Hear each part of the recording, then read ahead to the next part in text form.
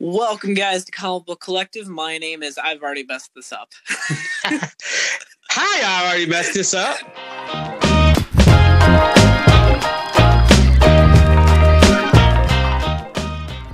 What's going on, everybody? My name is Quinn for Comics Collective. I can't say our name today, apparently. It's okay. This is Sonny. How you guys doing? We are minus Nick today. Yeah, he's somewhere. Yep, starting off the new year strong, guys. It's great. We're down a member, and I can't speak today. So I guess before we lead off, I need to do Nick's wonderful spiel that he's got down on lock. Let's see if I can do it. So we have Facebook at Comics Collective. I know our name, guys. We also have Instagram and Twitter at Comics Collecti 3. As Nick would tell you guys, go talk to your grandma, tell your mom, tell your aunt, tell Stacy I said hi. Tell your hot mother too. That's even better. Your hot mom. We know Stacy's mom's got it going on. Mm-hmm. So we're diving into a hot button issue that our buddies at Comicstorian brought up, and I thought it'd be a really good topic for today's episode about trade waiting.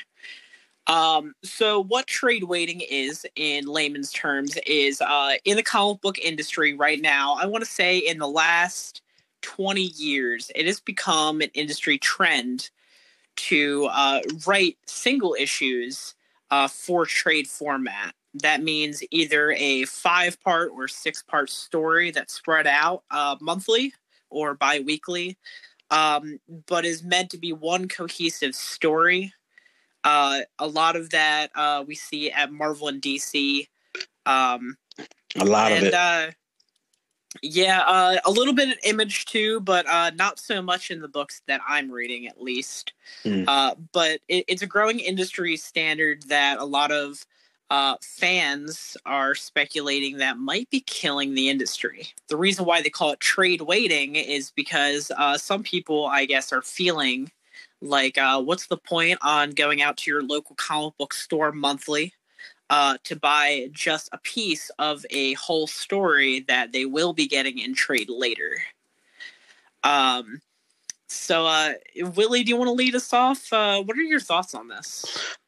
I don't think it's really ruining the comic industry. I think it's just the way of the times now. Like, well, people write their comics more episodic now. So it's like, okay, like how we watch DVR, we just wait to the end of the season to just watch everything. Because, a lot of books do that now. Again, X-Men does it, as you can tell by they just had the what's the book called? I'm sorry, the House of X and Powers of 10. House of X and Powers of 10. So they just immediately, like, instead of just waiting for the books, you knew they was going to come out with them all collected in one thing for $60. So it was just like, you might as well just go get it, buy it then. I do it a lot. Back when, like, who can afford going to the comic book store and spending $5 on a book every month when you can just wait and just get it in trade? I do it a lot too. So, I'm not really, into this. I'm not really trying to push somebody to be like, oh yeah, you should do it. Buy what you want to buy. But a lot of the books, my issue for me is that I can't really afford spending $5 a book. So I just wait till they all come out and just buy them then. All right. Well, I guess Willie today is playing good cop, which is like not how he usually is. So I'll play bad cop. So one of the really great points that Comicstorian hit upon that I would love to reiterate here is the unfortunate side of the industry is that books sales, individual books monthly, those sales are predicated as to whether that series gets to continue or not, which are you kidding me? Unfair. That's Nick trying to reach through. We hear you, Nick. But so the unfortunate side of that is that comic book companies are looking for those initial sales. That meaning that their single issues sell well enough to get trade paperbacks. Right. So the sad side of that is I can think of a great example, kind of a cult following book, but when the Black Knight series last came out, the book did not sell well. It was a very good title, and it sold massively in trades afterwards. Now, the book got canceled because the single issues didn't sell. Right. This kind of reminds me of TV shows in the way that viewership declines, but then all of a sudden on like DVR or Netflix or whatever, you see this huge resurgence of people that are coming back to it. Right. Now that it's all finished. And it's kind of sad because there's lots of books out there that I think weren't given a proper chance. Yeah. I know Comic Historian, I can't speak to this, but Comic Historian used the great example of Squirrel Girl and Gwenpool were the examples that they gave that were both series that keep getting picked up. Sales do terrible. They drop the book. The trade paperback comes out, sells like hotcakes. They get on another series, same thing happens, and they rinse and repeat a lot. So that's now like several series that are all being, picked up and dropped, and the trade tells the company otherwise, so they try it again, and they still don't find the success that they're looking for. Yeah.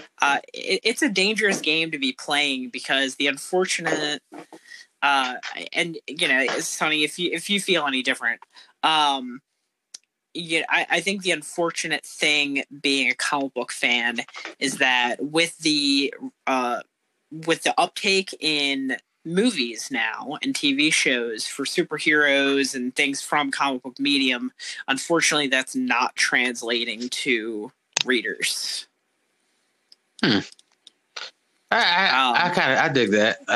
Yeah, because some people, I look at it like from the point of view that some people just don't want to read comic books, and then their friends will tell them, "Hey, man, you should pick up this Squirrel Girl. You like it," and then they go get the trade, like, "Oh, I love it," but they still won't go back to the store to pick up the books. And it just carries on. That for some reason. Yeah, I think comics are a tricky thing. I mean, they are essentially a soap opera with powers.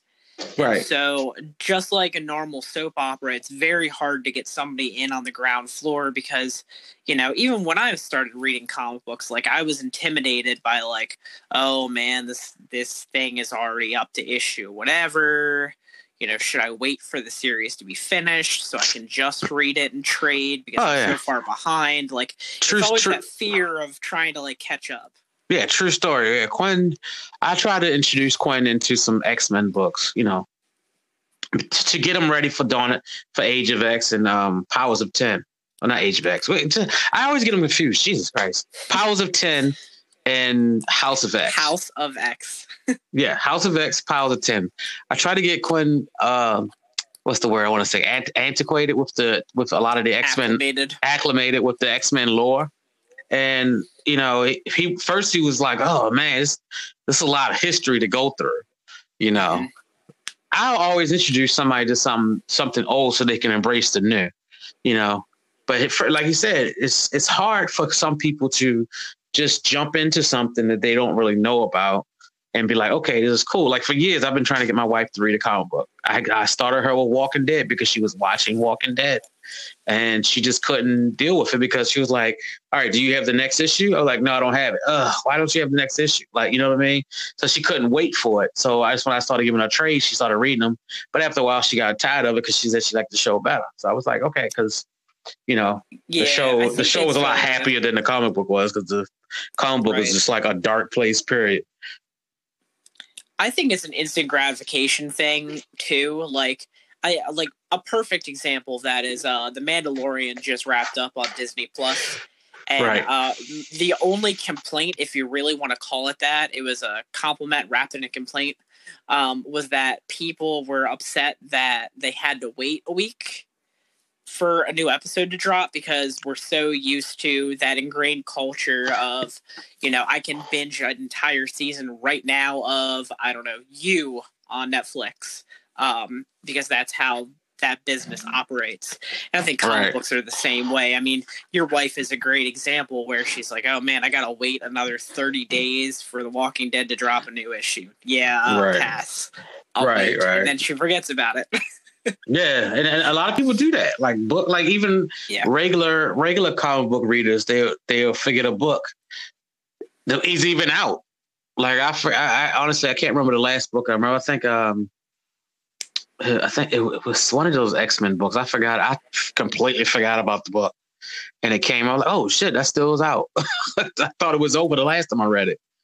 But it happens. Oh, but to go back to what you were saying about like weight trading, I want to put this out there.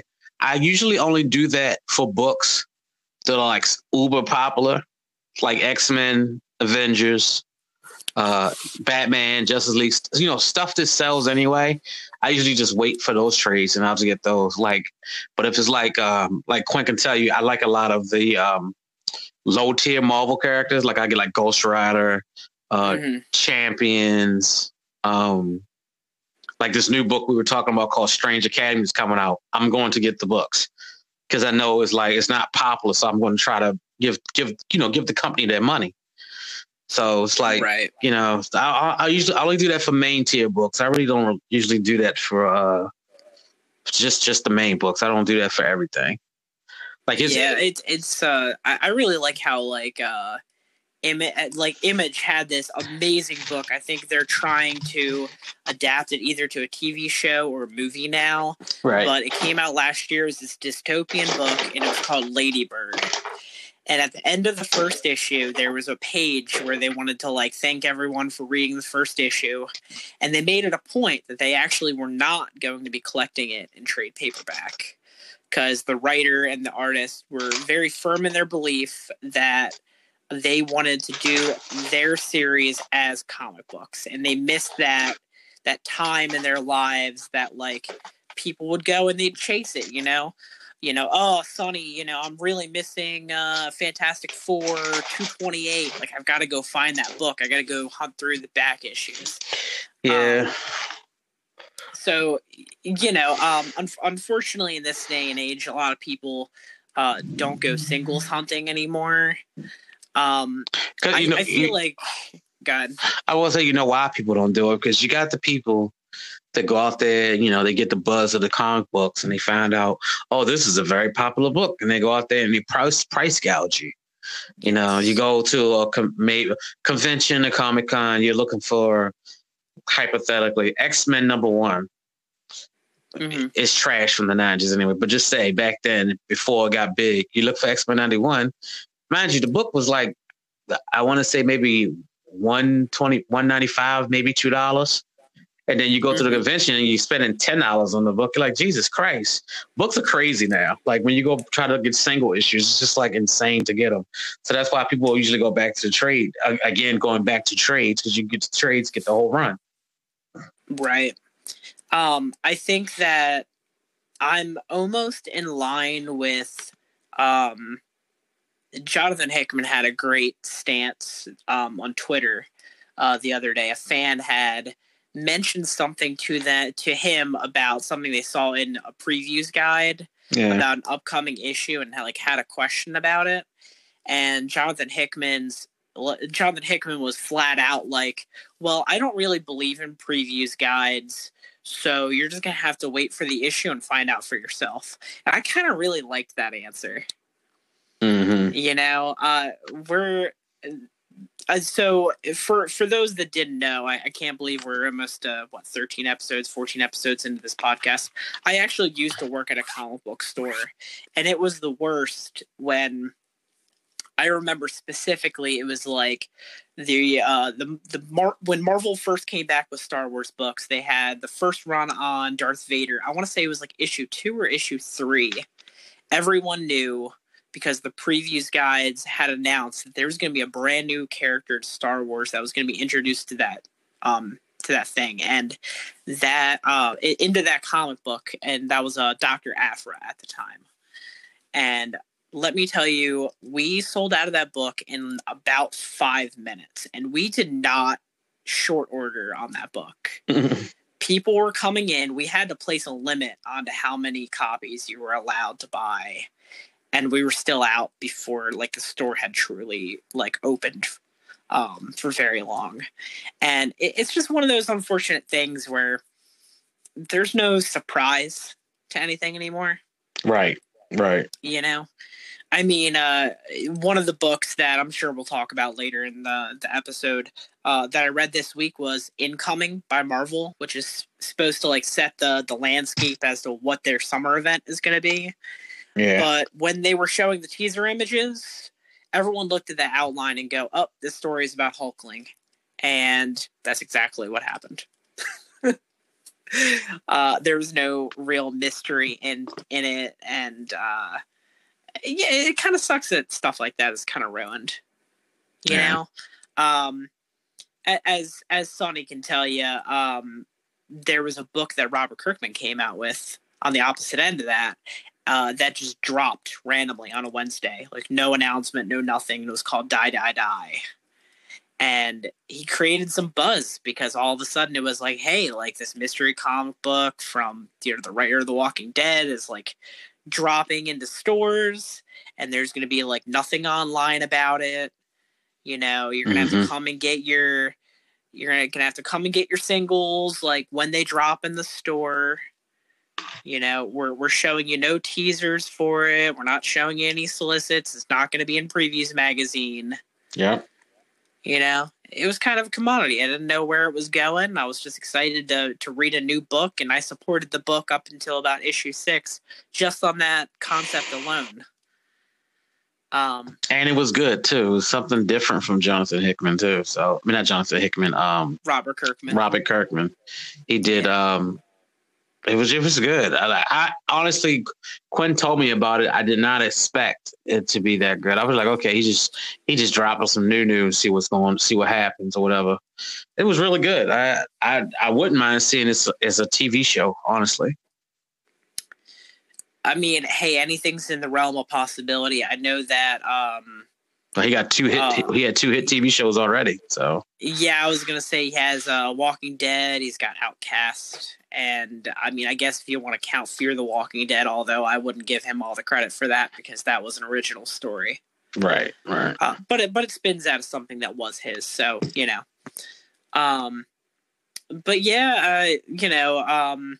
I think some things have not been written for trade. One of them, most recently, if we're going to talk about Marvel, I think X-Men, the ongoing X-Men series, is definitely not written as a continuous story. And I really like that. Like every issue is something different and brings something completely new to the table. And it's not a serialized comic book. And I kind of like that. Like every month I'm like, okay, what am I going to get this month? And if I don't like the issue, who cares? Wait for the next issue and it'll be something different. Conan kind of operates the same way too. But I agree with Conan because it's like he always had different tales of what's he's doing at the moment. The only one I disagree with is X-Men. He's writing X-Men like an X-Men book because that's how the original X-Men books were.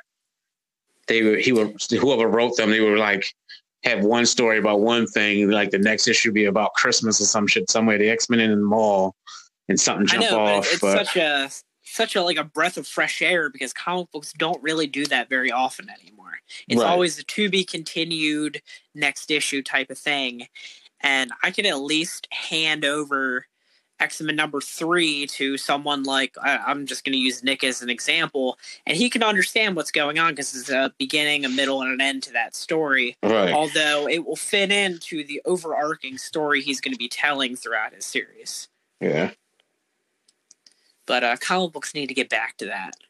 Support, in short, support your local comic book store in any way you can. Whether it be picking up those trades or subscribing to a new favorite issue. I mean, I love that personally. I think I'm of the old guard that I really like to come in on a Wednesday and pick up that new.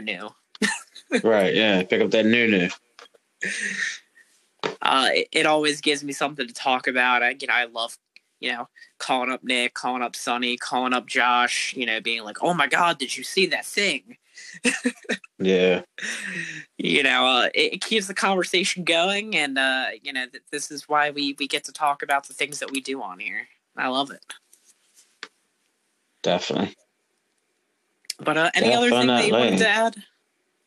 No, I mean, like I said, I don't think that it's I don't think, me personally, I don't think it's killing the industry, because they're just changing with the times. But other than that, that's all I see from it, is thinking they just changing with the times. And yes, it is something I wanted to talk about.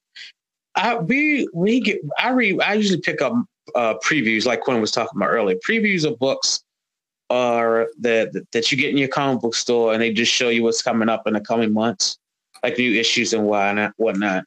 Let me tell you about Marvel real quick.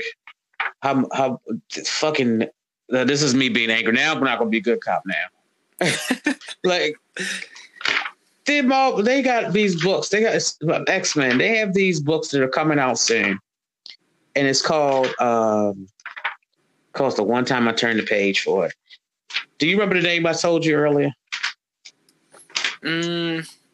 Not offhand. Because I'm holding the microphone at the same time too, trying to turn the page as well. Okay, here we go. It's called Dawn of X, right? So. Oh yes, I do remember you saying. Okay, go ahead. So Dawn of X. Apparently, in the coming months, they're going to have Dawn of X Volume 1, Dawn of X Volume 2, Dawn of X Volume 3, all come out at the same time. And they are trades, but they're get this, guys. Get this fucking bullshit. Dawn of X Volume 1 will have X-Men #1, X-Force #1, Marauders #1, Excalibur #1, Fallen Angels #1, and New Mutants #1. 176 pages for $17.99. The first issues. Then you can get Dawn of X Volume 2, X-Men #2. Yeah, I was gonna say X-Men #2. Holy shit! Like, let me tell you, be wary of things that Marvel and all these major companies put out, because they will try to take your money. Now, I love comic books. This is trash. This is a trash initiative to try to fool people into thinking they're getting something that's like, oh, wow, yeah, Dawn of X. Let me get this Volume 1. Let me get this Volume 2. It's only the second issue. Volume 4 has all the 4th issues. Volume 5 has all the 5 issues. When you can just wait you could just wait to, let me turn the page again. You can wait to April 2020 and just get the Marauders trade paperback with 1 through 6 for the same exact price. And here's my thing, and I holy shit this earlier because I knew you were going to talk about this. Oh. Here's my issue with that. If someone had the intention of reading all of those #1s like that, instead of being like, oh, I just want to read X-Men, just want to read New Mutants, then wouldn't they have picked up the #1s on the shelf? You know what I mean? Right. And this can go along to what you were saying about trade waiting, because this is it's stupid. Like, why would you have that? Why would you even sell that? This is something right now that Marvel should look at and be like, let's take that solicit back, because that is kind of dumb that we did that. Let's take that back. It makes no sense to do that. I guess once they see the sales numbers, they'll probably change their tune a little bit. But I mean, I don't mind them experimenting, but I just feel like that's just a weird idea. It's like if somebody had the intentions of reading all the #1s like that, I feel like they could just go and pick them up on the shelf. You know what I mean? Right. That's just insane. Like, I promise you, it might not be a first printing, but you're going to find all those #1s on a comic book store that will, have the stocked with that kind of stuff. I mean, I know our local store, they order all those second and third printings because what's more annoying than someone who wants to get into a series but they can't get a hold of that first issue? You know what I mean? Right. Now, there's some corner cases where, like, Nick, for example, was trying to pick up The Question after my recommendation on this podcast. And they sold through the first printings. They had a second printing, and even that sold out. Yeah. So I ended up lending him my issue because I knew he really wanted to read it. But there's corner cases like that, sure. But like, I wouldn't go to somebody like Josh who's not reading X-Men right now and just be like, you know what, this trade paperback full of number ones is your best way of doing it. No. It's horrible. You know what I mean? Like, and you know what? I can't solely blame Marvel on this. You may not remember this, but again, working in the comic book industry for as long as I did, another thing that really annoyed me was DC for a couple of years had this really bad trend where they would have one year was called the Villains Month, another year it was called something else. But what they would do is it'd be all these one-shots or .1s. It would be like Batman 15.1. Yeah. And like every issue on their shelf would have a .1. It would be a single story. But then what they would do is they would collect like all like 52 titles that all had one-shots into one giant compendium. And I'm just like, why would you do that? Like, all these stories have nothing to do with each other. Other than the fact that Forever Evil was going on at that time, or where we were just focusing on villains. It was just a weird thing for them to do in the first place. Yeah, that was the one. It was like the villains win or some shit like that. Yeah. Well, they did it for like 3 years in a row. And like, I remember my owner like rolling his eyes hard by year 2 of this. And he was like, this is such a waste of time. And only like a handful of the issues people have interest in. Yeah. Like, I remember the first time it was like Joker's daughter was going to be another character they were reintroducing into DC. Yeah. And like, that was the one that everyone bought. And other than that, like, no one gave a crap about their lenticular covers. And where she at? Right. Crazy. Nowhere. Nowhere. Like, she's not even around anymore and shit. Right. So, first off, you have a gimmick. And then you put these 52 titles into this giant compendium, which, by the way, I mean, this thing had more pages than the Bible. And then you're going to charge them like $100 to $150 for that. I'm just like, who buys these? Right. Like, who buys these trades? I wouldn't be surprised. You look on eBay and they like $20, $30 maybe now. I swear to God, I saw one at Ollie's recently, and it was like a $20 thing where it was like originally like $75 or $100. Right. And I think it was all the Future's End one shots. Yeah, it was Future's End. Yeah. Yeah, it was like that was the third year. That was like the last time that they did that. They realized, okay, maybe we can't use the same gimmick every year. Boy, we went way off topic, but oh no, I'm sure people appreciate it. Like, I'm sure people appreciate we talk because we it started with that whole X-Men thing. I'm like, that's the dumbest goddamn thing I've ever seen in my life. And you know what? I just want to put this out there, just kind of a side piece to new readers. Side piece. Giggity. Be smart in your comic book shopping. I really can't stress this enough.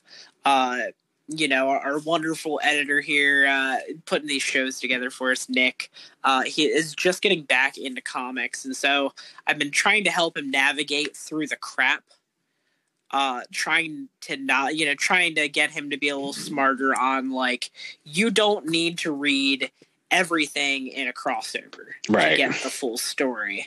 You do not need to buy every Spider-Man title here's what I'm trying to explain to him, like, here's what you need to read, and this is supplement. In a world where we're paying $4 per issue, I would hate for you guys to overspend on your budget. I will never forget when I went through my first crossover, and it was Secret Invasion, I believe, at the time. And I subscribed to every one of those titles. Yeah. And I learned the hard way that the Incredible Hercules has nothing to do with the main story. So, be smart and seriously do your homework. Not everything has the connective tissue that Marvel wants you to believe it does. I recently, just this past month, got very angry that I was duped again by Marvel. And I brought up Spider-Man for that exact same reason. I'm currently reading The Amazing Spider-Man. And so they set up the beginning of the next arc as if it was going to be a returned 2099. Well, the actual Amazing Spider-Man story had nothing at all to do with 2099, but there were a bunch of one-shots that all made one cohesive story about 2099. Right. So when I went out, and Marvel always has a checklist on the back of their comic books for crossovers, and they told me that I needed to be reading The Amazing Spider-Man and then a one-shot and then go back to another Amazing Spider-Man issue. And I found out quickly that was not the case, and Marvel had just robbed me of $5 by reading 2099 Omega that has nothing to do with the current Spider-Man arc. So be smart in your buying habits, especially if you're reading in singles. I'm not trying to discourage anybody from reading what they like, but I haven't been reading nearly as long as Sonny has, and I'm sure he has stories about times where he has bought things that, in the grand scheme of things, he wasted his money on. I can tell you a few stories. A lot of the X-Men books, a lot of the what was that DC event 52 week what was it, week 52 or it was just called 52. Yeah, 52. So your boy Sonny here was like, yeah, I gotta get this story because it's so good. They had Marvel, DC had this run, this storyline called 52, and weekly. It was weekly. So I bought 52 books going up and 52 books going backwards. And in case anyone's not doing the math currently, that is 2 years. Dude, oh man. I honestly, I can't remember how much those books cost, but I bought them every week. I believe, don't quote me, but I believe they were $2.99. All right, so let's put 52 plus 52. That's going to be 104 times $2.99. Oh, this is going to be funny. And we are not accounting for tax. And not even counting for tax. I got $300 and I had all these books that are worth nothing. So Sonny, tell me what. So tell me, when was the last time you read that? The last time I bought it, I never went back. Never read anything because it was supposed to be such a big event and ended up being nothing because nothing lasts in comic books. Nothing. Correct. And I wasted my money just buying these books week in and week out. You know? Yeah, and I didn't learn my lesson either. See, Sonny learned his lesson. See, your boy Quinn bought all of Batman Eternal. Went nowhere. They went nowhere. Your boy also bought all of Future's End. Dude, half the shit in Future's End never happened. Like, who was the black guy with the cape, with the flag cape? Nowhere to be seen him all in DC Comics yet. No, we haven't seen him. the fact that you don't know his name and I don't know who you're talking about, and I read every single one of those issues, tells you how much of an impact that book made on me. But here's my biggest flaw, and I will leave it after this. Here's my biggest flaw. Okay, it's a good thing in the working environment, a terrible thing in the comic book environment. If I start something, I'm gonna finish it. Right.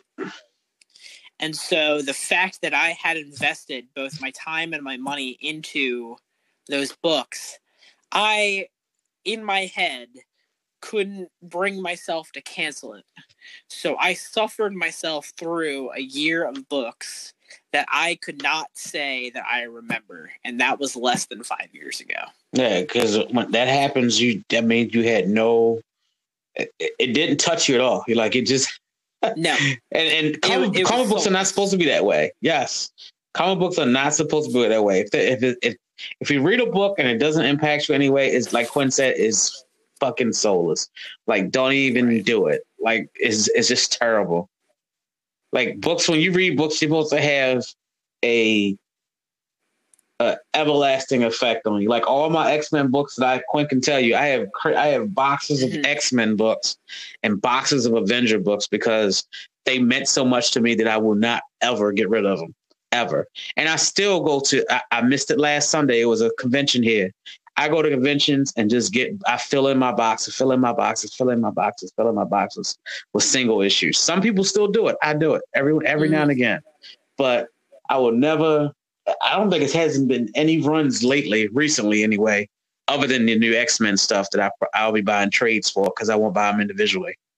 But it's nothing like that. Nothing touches you. Then if you can't remember it, it's not worth it. Yeah. But speaking of things that touched you, I guess this is our, we're going to get into comic books that we read in the last couple weeks. We, despite our weird schedule of putting up our podcast, we have not we have not talked about the last 2 weeks of comics. Yeah. So, Sonny, do you want to lead us off on that? All right. So I'm gonna tell you about the book that I read. I think it came out Wednesday. X-Men #4. Holy shit! This book. Oh my god! The X-Men. They go into a peace summit or something. So they come in big boy in Switzerland. They come in style. Like they come in with an X helicopter jet thing. It was dope with big X on the front of it. I love when they put X's on everything. They come out. In my head, I read the book. I see Gorgon. Gorgon used to be a member. He used to run the Hand and Hydra. Gorgon has one of the things that a lot of things that Wolverine's former villains. He has something on all of them. He's killed Wolverine before. Mm-hmm. Like he killed Wolverine, recruited him to the Hand, brought him back to life, and had him go out and kill other heroes for like a year. And people forget that Wolverine was a member of the Hand for like a year. It was killing other heroes to recruit them for the Hand so the Hand could have a bigger army. It was amazing. An amazing story. I suggest it really was. It's called Wolverine Enemy to State. Now that's a trade you need to pick up because it was amazing. Wolverine gets. Was that Mark Millar? I feel like that was Mark Millar. I think it was. Yeah. But the story, the X-Men #4, they come off the jet and it's like Quentin Tarantino type shit. They just come off. In my head, I see them getting off the plane in slow motion and shit. Like they all in suits. It was dope. So they go to this meeting. Mind you, Xavier has been assassinated in the previous issues. So they come up there like it's nothing happened. Apocalypse is with them. Magneto, Xavier, Cyclops, and Gorgon, as I just said. They get up the jet, and the Human is talking to Apocalypse, and he's like, what do I call you? Do I call you Ed Chabonner, or should I just call you? Should I call you? Can I call you Mr. N. Chabonner? He's like, you call me a lot. You just call me Apocalypse because you're not worth calling me by my real name. Like, damn, that's how we doing it. That's how we doing it. We supposed to be here for peace. Treat her like, yeah. Like, and the fact that Apocalypse has a suit on just brings G shit to a whole new level. Like, who made this motherfucking suit? To put a suit on. Kind of going off of what you're gonna say. I know you're gonna dive a little bit more into the issue, but I don't see. I like this X-Men run because I don't feel like they are completely. What's the word I'm looking for? Everything's morally gray in that book. I don't think the mutants are completely blameless, but I also don't think I don't think they're provoking. Let's just say it. They were definitely provoking in this issue. They're not making the humans feel any more any safer with what they discussed. I dig that, but I have a counter say to what you just said. Yeah, go ahead. Because they're provoking because it was only a week when they first had that before Xavier had that one thing when he had that psychic broadcast. They had a week, and then they found the humans found a way on their island to assassinate him. And obviously it failed because at the end of the book is like, it wasn't a week, it was a month. One guy says, we cannot trust them. How long do you think until someone blinks and this peaceful detente disappears? A month. What? 1 month. That's all it took for you to send someone to Krakoa to kill me. It was unsuccessful, obviously. I cannot be killed, not like that, and not by the likes of you. We didn't send anyone to kill you. It wasn't us, they say. It was them, the bad humans. They always say. Humans are the worst. It was only 1 month before they sent someone there to assassinate them. Not even that, and even in the other issues, people are still coming to Krakoa, which kind of is, it's kind of getting dumb now that everybody keeps just coming to Krakoa when they fucking feel like it. But Well, I think that goes back to cohesiveness. I think the problem is that if you're just reading some of the books, then you're not seeing it as much. Like, I'm not reading X-Force, so like the only thing that I've seen is those botanists that have made it onto the island. But if you're reading it as one whole cohesive story with Marauders and the X-Force and all that, then yes, there has been a lot of people that have come onto the island. There's a bunch of people coming on. You got the Golden Girls. You got the the Golden Girls, the quasi Reaver type characters. They're not Reavers, but they like Reavers, but they're not. Right. Then you have these other human dudes. I don't know who these guys are. They destroy Wolverine in one issue. I can't wait to read the next X-Force issue. But it's consistently something's happening to the X-Men all the time. I'm like, come on, guys.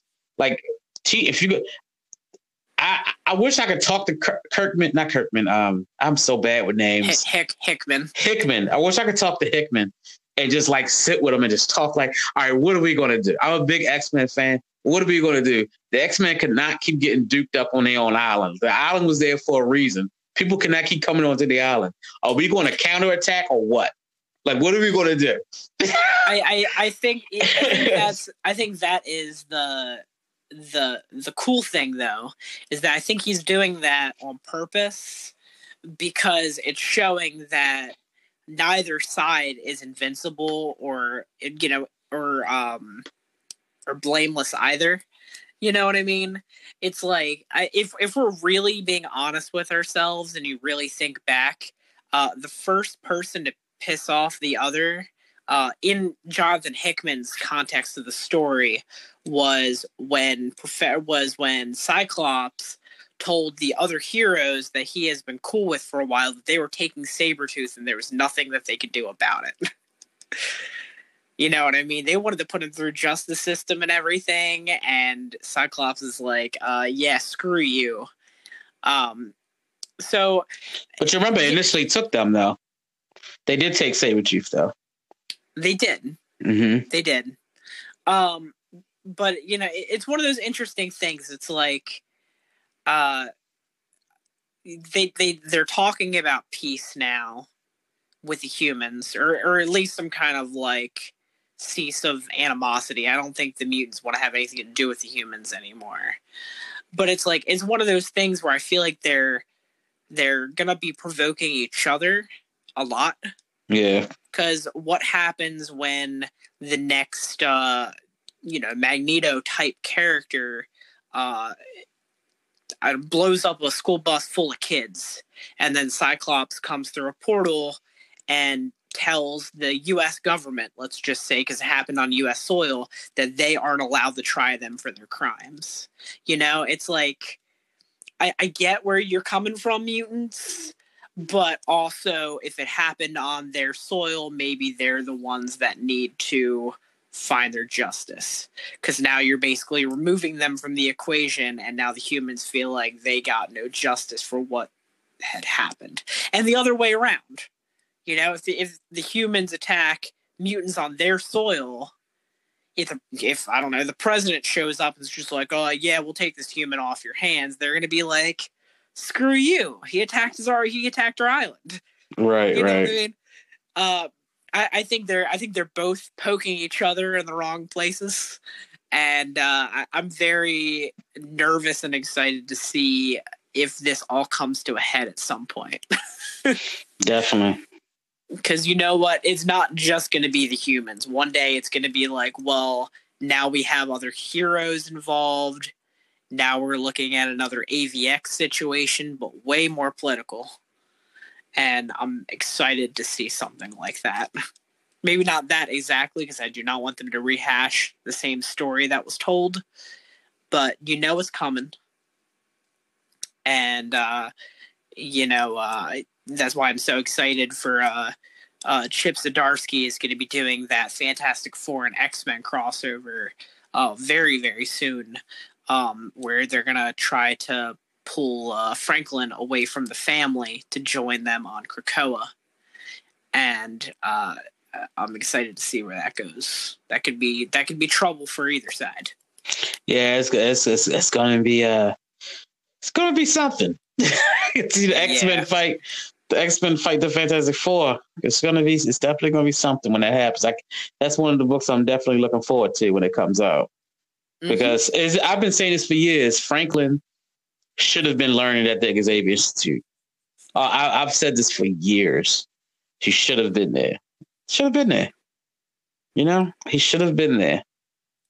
I mean, it's also a fact. I don't know if they're ever going to play into this in the comic, but it's also, I think, kind of like fighting over a nuke. Whichever side has him will be better off for it. He's an incredibly powerful mutant when he uses his powers the right way. So it would be a little scary for the X-Men to have him in their current state of mind. But I also don't think that the Fantastic Four values him in the right way either. See, the thing you say, their current state of mind, they just being separatists. They're making money off humans with this drug. Kinda. I mean, they kind of threatened them for it. You know what I mean? Well, what happened? It took them they was attacked a month in.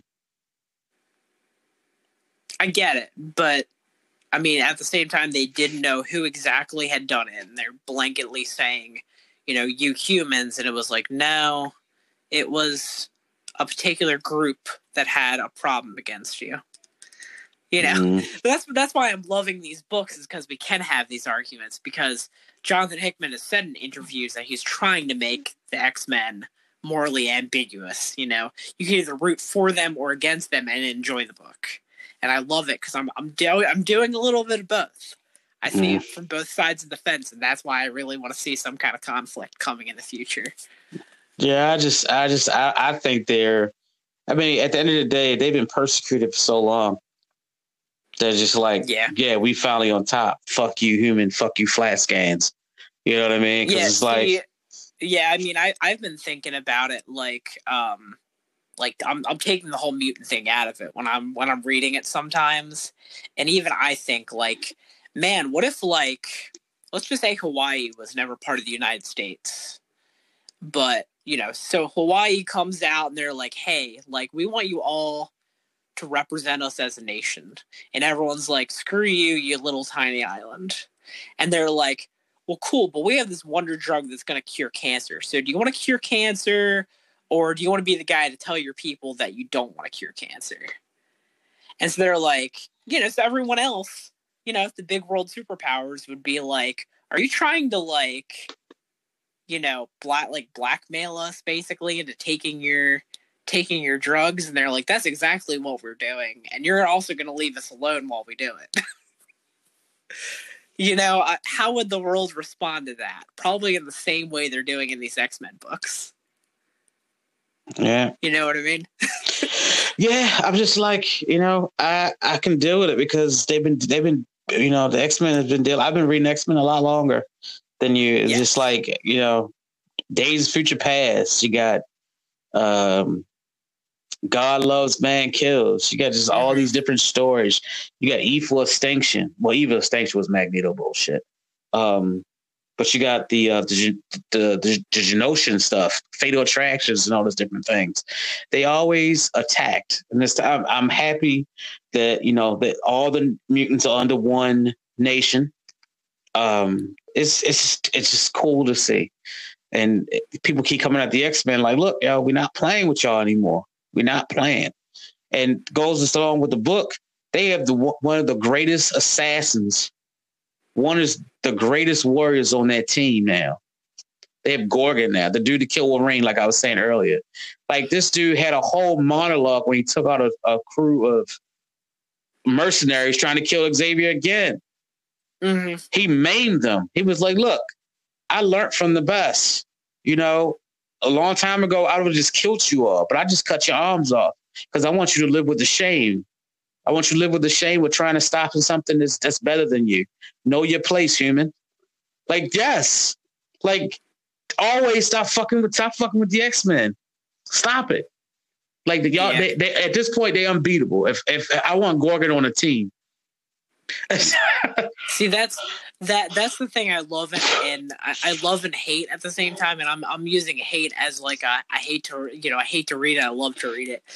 Is that exactly what you said is the reason why I say they're morally ambiguous, is because you said, Gorgon told them to know their place, as if, they're going with that extremism, idealism that Magneto always had, where they are thinking still that they are way above the majority of the population of Earth.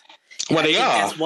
That's what rubs the humans the wrong way. Even if they are in the past, with all those stories that you mentioned, Xavier always had that humbleness about him, and was also kind of hopeful for that peaceful resolution, where like now they're at that breaking point where they're like, yeah, there's no other I'm sorry's, like, we're gonna deal with this now.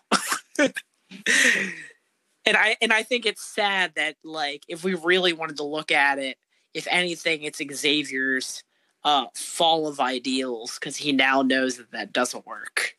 Right. You gotta change with the times. And it's sad, but now we don't have that. It seems like we don't have those cards on the table for a peaceful resolution. It's either leave us alone or we will make you. Right, but again, at the end of the day, they still have rules. We cannot kill humans. Right. You know what I mean? So it's still peaceful, but if you come at us, we're going to come at you. We're going to come at you hard. We're not going to kill you. We're going to humble the fuck out you. And that's what Gorgon did. He humbled him. So now you got to run around with just one arm the rest of your life because you're like, I chose to try to go after mutants and this is what happened. You know what I mean? But, So I'm going to jump to my book, so we are not going over on time. But, man, let me tell you. So I was in love with Jason Aaron's Thor run. Okay. I read it for 7 years, and it got me into a character I otherwise did not give two craps about him. I mean, truly, I had no want or desire to read Thor. I fell in love with the story, and unfortunately, it came to an end. And I I had to decide because that was one of my many books that was ending, and I had to decide, do I want to leave it at that because it had a finite ending, like it's one of those books kind of like Jeff Johns' Green Lantern run where like when you get to the end, it's like if there was no other Thor stories ever, it has a resolute ending to it. So when I found out that Donny Cates was going to be doing a new Thor book, I like Donny Cates as a writer. I just didn't know how I felt about picking up a new run on Thor. I was like, well, where do you go with this? You know what I mean? Like, he's king now. And, how's that going to be interesting? And boy, he proved me wrong. I adored Thor #1. He addressed every issue I thought I was going to have with someone following Jason Aaron's Thor run in like one issue. I loved all the subtle nuances. So Thor is the king of Asgard now. And he freaking hates it, which is perfectly in line with his character. Thor has always been that blunt force to any opposition and problem, and now he has to think about, his subjects, keeping peace. They just went through a terrible war that kind of went through all the realms. Right. So now he's he kind of has to rein it back a little bit. He's no longer a soldier or someone fighting for his own merits. And Loki kind of taunts him on that, and I love that exchange where Thor humbles Loki and was like, I'm sorry, you're a king of another nation. Is it still not custom to bow before, a king that you're visiting? Right. And, I thought that was really, really smart. And then right as Loki is about to leave, he notices Thor try to pick up Mjolnir. And Mjolnir is getting heavy for him, and he calls him out on it. He says the hammer is getting heavier, isn't it? And Thor tries to brush it off, but I didn't read that as so much he was not worthy, but that maybe because of the kingly duties. I mean, again, we don't know if the hammer is sentient in Donny Cates' run yet, like it was in Jason Aaron's run. But it seems like something's going on between, Thor as a person and his attachment to Mjolnir. And, he's very hesitant being king. And so the issue sees him, finally going to be addressing his subjects, and he's very nervous about it.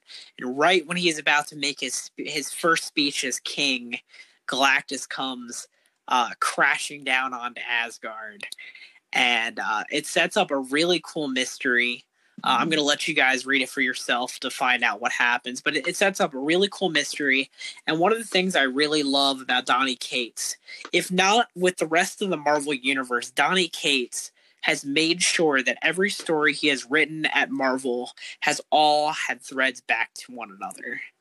And I love that about him. I mean, he just penned a really cool Silver Surfer book, and Silver Surfer shows up in this issue as the Black Surfer. We know from previews that he's going to be addressing Beta Ray Bill, who is last on his Guardians run. He's also dealt with Galactus. Galactus and Cosmic Ghost Rider is a character that he created. Mm-hmm. I wouldn't be surprised if we saw... who's also in Thor #1. Yes. Yeah, that's why I mentioned him. But I just really love all of the little seeds back to his own stuff. You know what I mean? Even Silver Surfer, in his miniseries they did with him, he was fighting against Null, which was a thread back to both the Thor run from Jason Aaron and a callback to his Venom run. Right. And it's just really smart how he's able to connect all these small threads back to books that wouldn't necessarily meet any other way. And I just think that's really cool, and so I'm really excited to see where this goes. This run, or at least this arc, looks like it's going cosmic. Yeah, which is something we haven't seen too much from the last Thor run. Haven't seen from Thor in a long time, since like I want to say like the 60s or 70s, because remember Thor was always in space back in the day. Yeah, yep. And so, I mean, the only other time I can think that he really went cosmic, I guess, if you would count the King Thor run that just ended, that 4-issue miniseries that Jason Aaron just did. Yeah. But even that, like, it didn't have that same, like, space adventure, let alone, it was more like an adventure set in space, not a space adventure, if you know what I mean. Right. But yeah, I'm really excited to see where this book goes. I really hated the design of Thor on the cover, and now that I understand why it is the way it is, I'm okay with that, and I'm on board with it. Yeah, it definitely makes a lot more sense, because I didn't like it either. I thought it was something completely different, and I was surprised that it wasn't. I'm like, well, okay, I get it now. Yeah, so go check out Thor #1, guys. It's a good launching point if you want to start something brand new. I'm excited to see where this goes. I can't wait to see Beta Ray Bill back with Thor, because he's been kind of hopping around different books. He's been on Annihilators. He's been with Guardians of the Galaxy. He hasn't really been around for Thor. So I'm excited to see that partnership again. Yeah. But is there any last thing that you want to add, Sonny? No, just go out and pick up your books tomorrow. Pick out your books tomorrow. Have fun. Enjoy yourselves.